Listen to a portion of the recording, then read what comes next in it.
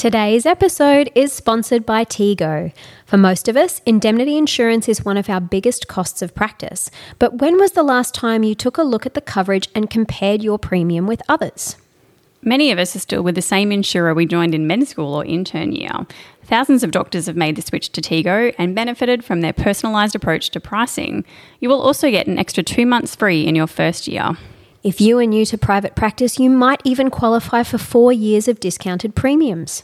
Tego offers competitive premiums, quality cover, and 24/7 support backed by top medico-legal advisors. Get a free quote and discover why thousands of doctors are insured by Tego by visiting tego.com.au.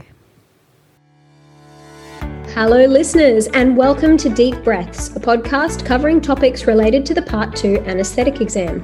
I'm Dr. Kate McCrossum. And I'm Dr. Kate Steele. And today's episode is We Didn't Start the Fire, covering anaesthesia for burn surgery with guest Dr. Kar-Soon Lim. As always, in this podcast, we represent our own views and not those of our employers or ANZCA. Kar-Soon, thank you for joining us again. Thank you very much. Okay, so let's say we have a 45-year-old male with 70% total body surface area burns, many of them of which are severe. What happens when this patient is finally transferred to a burn centre, and what further assessment should be made, and how do we prepare as anaesthetists? So I should preface this by saying that the practice differs from burn centre to burn centre.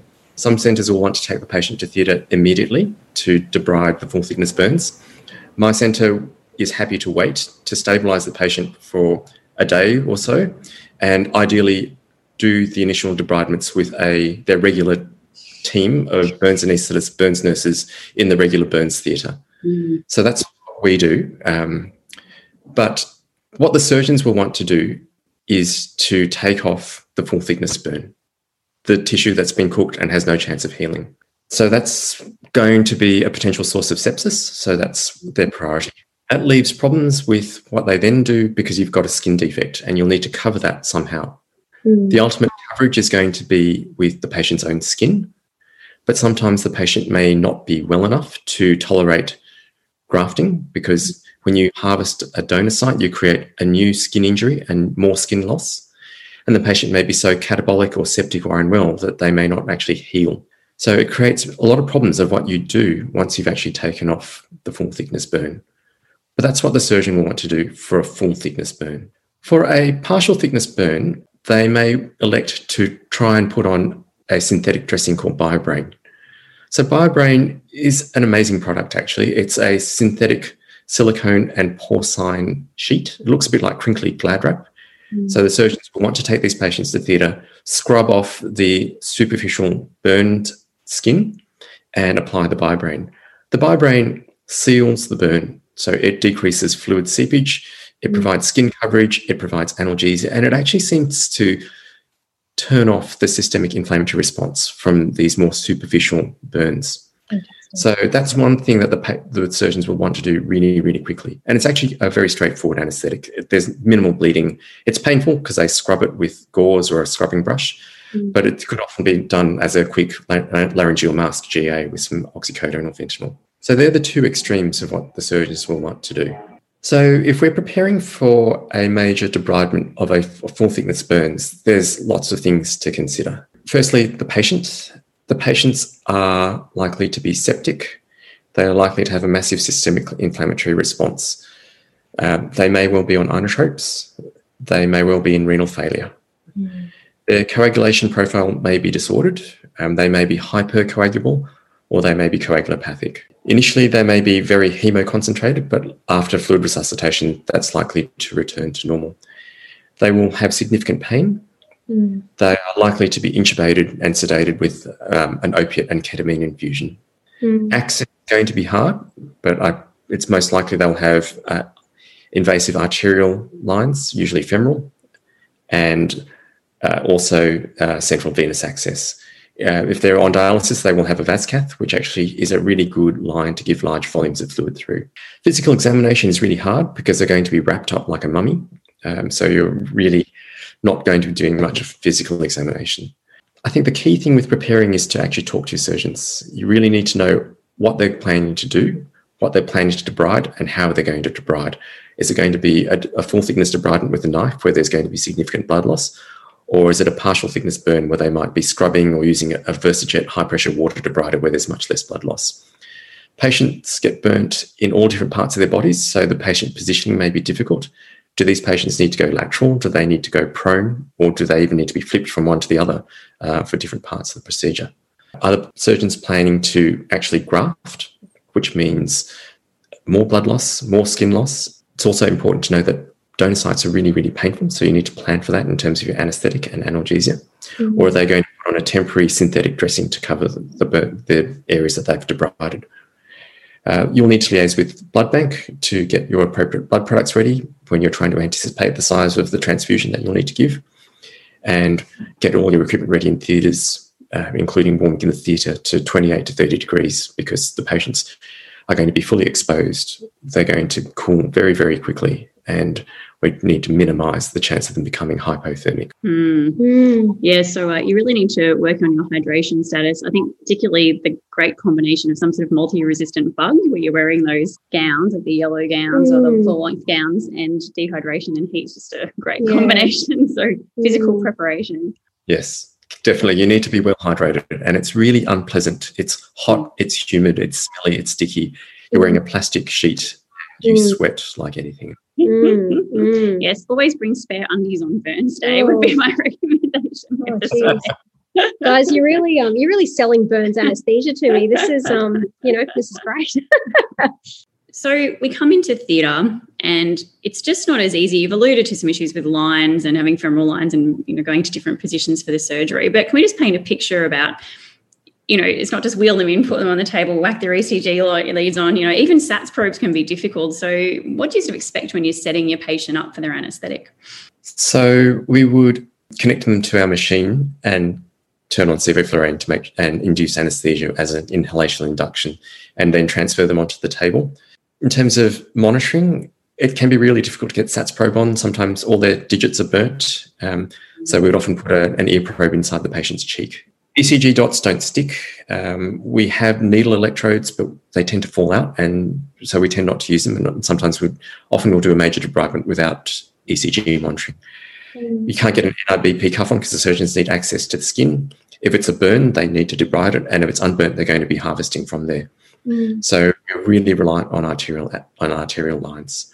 IV access is difficult, both acutely and down the track, and we use central access, femoral or jugulars usually. And if we need to put these lines through burnt skin, you have no choice. You just recognise that these lines are probably going to get infected more quickly. You just have to. We do use Chlorhex-coated central lines to try and slow down the infection process, but these patients still get line sepsis and the lines get changed. Temperature monitoring is important. They will already have a temperature probe in, and the theatre is warmed, as we've said. We have an underbody warming mattress that we can use to conductively transfer heat to the patient. Fluid warming is essential.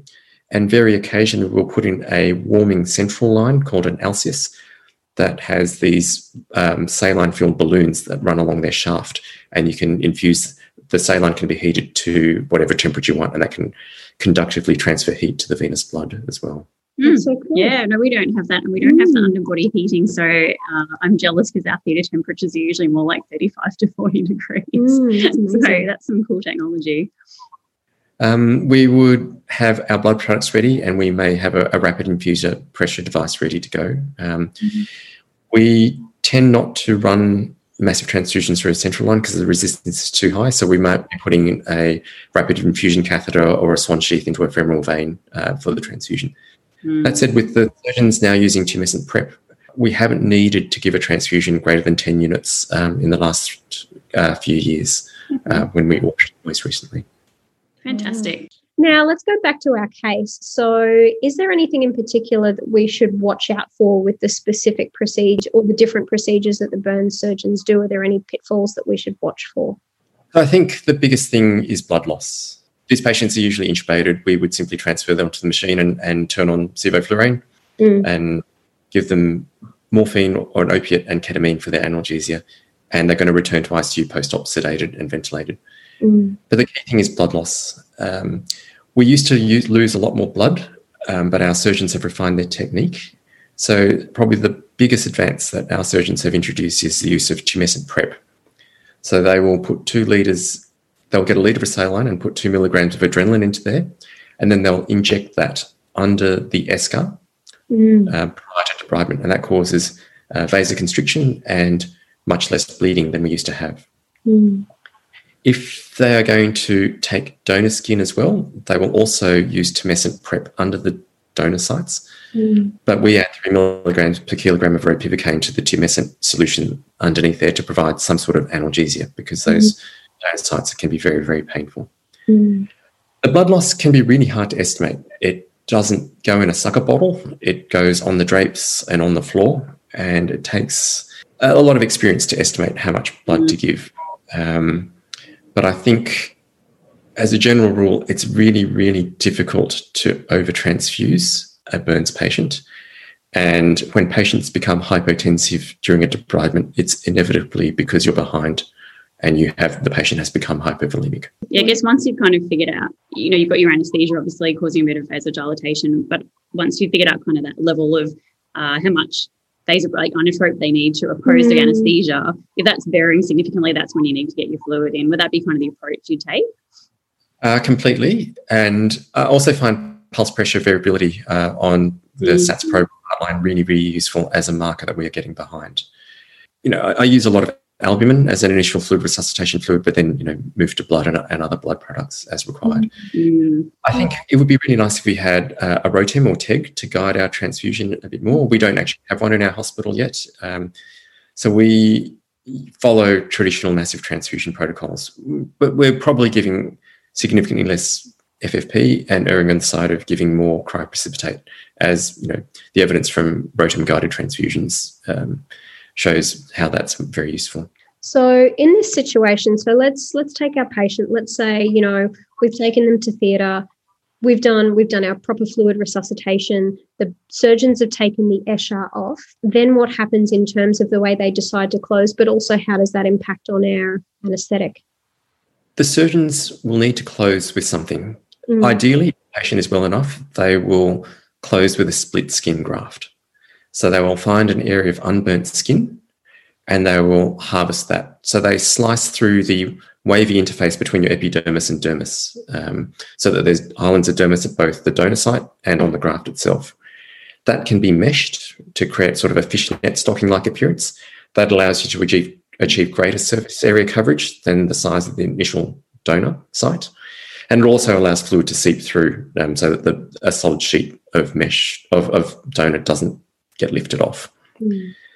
But they'll tend to do that if the patient is well enough. So if they're on a lot of vasopressor support, then they'll tend not to do that because the ongoing vasoconstriction may mean that the graft will fail. So then instead they may apply a temporary skin closure. And there's a few options. A few years ago, we were using cadaveric skin from donor skin banks, but that also only achieves temporary skin closure. More recently, over the last 18 months to 2 years, we've been using a revolutionary product called BTM, which is biodegradable temporizing matrix. This was actually developed in Adelaide, and it's a thin layer of polyethylene foam. It's about 1 or 2 millimeters thick, and it has basically an opsite layer, a sealing membrane on the top.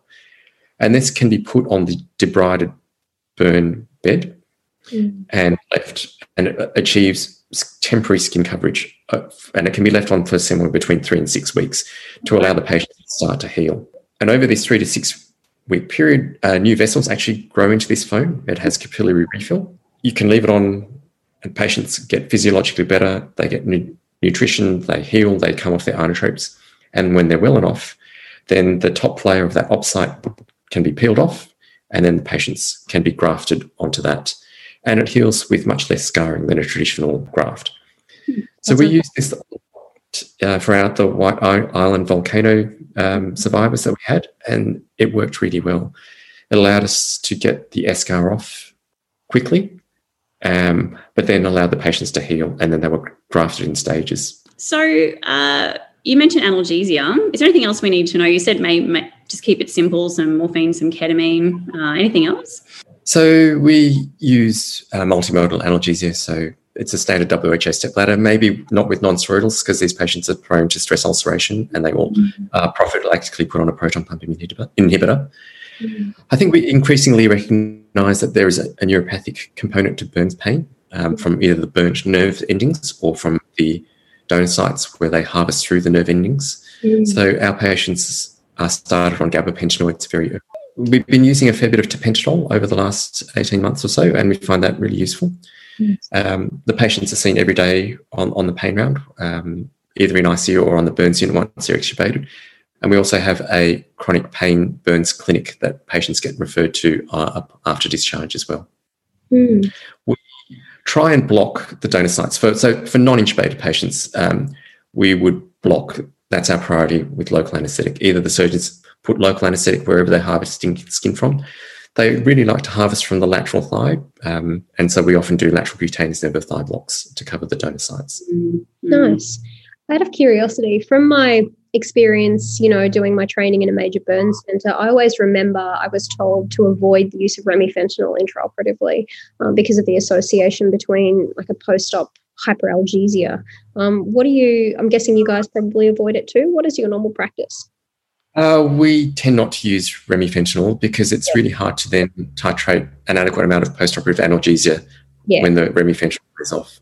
I can't think of a time that I've used it in the burns theatre. Fentanyl, oxycodone, morphine with ketamine. Yeah, nice. So going back to our case, so let's say we make it to the end of the surgery and the patient's headed back to intensive care.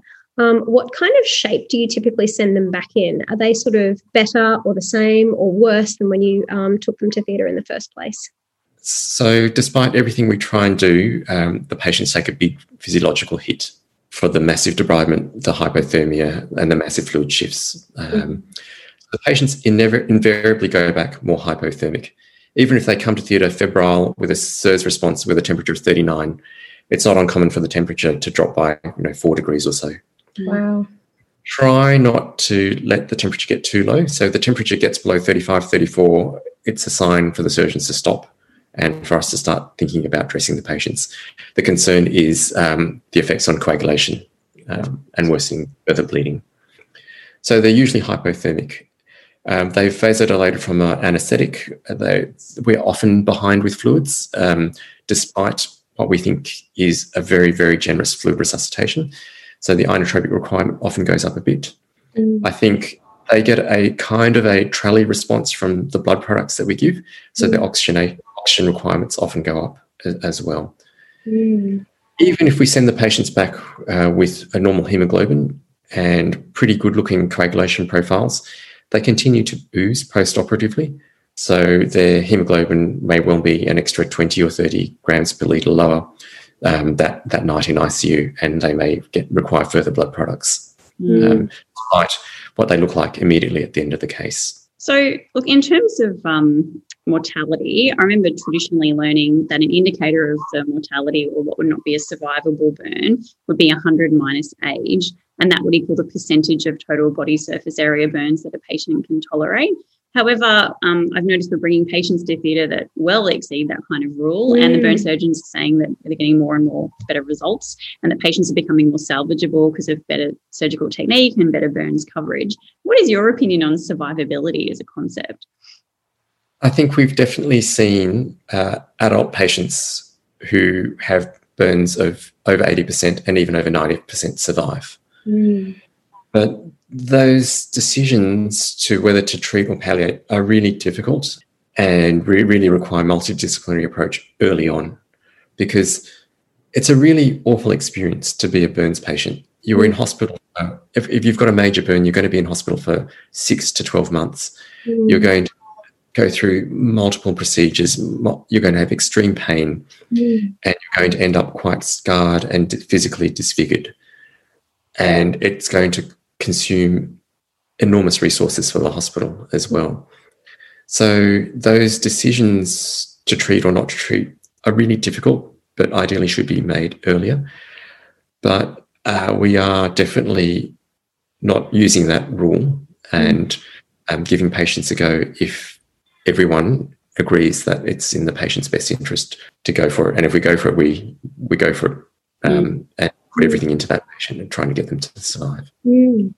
What about long-term outcomes for burn patients? So it's obviously a very long and damaging road through an acute severe burn, like you were saying, and it can, separate to the 6 to 12-month hospital admission, they can be affected for years afterwards, as well as the physical problems associated with the burn, but the mental health effects, from the initial incident, but also in all of the treatment that they go through. So what do we actually see in these patients long-term? I think this is probably the most amazing thing for me, because we see these patients come back years afterwards for scar revisions, contracture releases, reconstructive work. And it never ceases to amaze me what shape they come back in. After 2 years, pretty much every single patient is off all analgesics, which I find amazing. They get discharged on multimodal analgesia, gabapentinoids, a lot of stuff, but they come back and they're off it. And they are usually incredibly resilient, and they've just moved on with their lives. Our burns ward has a medal from the Berlin Marathon. There was a German girl who was burnt in the Bali bombings, and she sent her Berlin Marathon finisher's medal to us as a mark of thanks afterwards. And that's not unusual. These patients cope remarkably well. They've been through something that's really hell on earth to go through a major burn. And I don't know if I could go through it, but they do, and they come back. And even the mental health patients who self-immolate, often they come back and their mental health is significantly better, and they may even be off antidepressants when they come back. It's quite impressive and amazing to see how well people recover from major burns. Well, Kar-Soon, it's been a great chat today, but you're not off the hook yet, because at the end of every episode of Deep Breaths, we ask what we've learnt this week in anaesthesia, and you're our guest, so it's your turn. So, Kar-Soon, what have you learnt this week in anaesthesia? So this week, I saw for the first time the use of inhaled prostacyclin and milrinone for pulmonary dilation for a patient with severe pulmonary hypertension. Oh, wow. It wasn't my patient. I was just watching another anaesthetist do this. Severe pulmonary hypertension requiring a TOE, and this was given via an ultrasonic nebulizer to the patient in the induction bay prior to induction of anaesthesia. And so that's something I can add to my armamentarium for use, because pulmonary hypertension absolutely terrifies me. I suspect you're probably not alone there. Wow, that sounds incredible. Have you ever seen that before? No, neither have I. That's amazing. Look, Kar-Soon, it's been a fabulous episode. We've learned so much about burns anaesthesia. We cannot thank you enough. Thanks for your time. Thanks for your preparation. Thank you very much for having me. You've got a great podcast, and there's lots of members of my department who are now fans of yours as well. Oh, that's great to hear. Great to hear. We really appreciate your time, and it's really great to get some guests from interstate as well. Absolutely. Over Zoom, so we look forward to doing it again soon. Well, that's all we have time for on today's episode of Deep Breaths. As always, you can contact us at deepbreathspod@gmail.com. Please recommend us to your colleagues, and you can find us on all your major podcast platforms. And if you know someone who'd be a good interviewee, please put us in touch. That's how we found Kar-Soon. Thanks for listening, and we hope you can join us next time on Deep Breaths.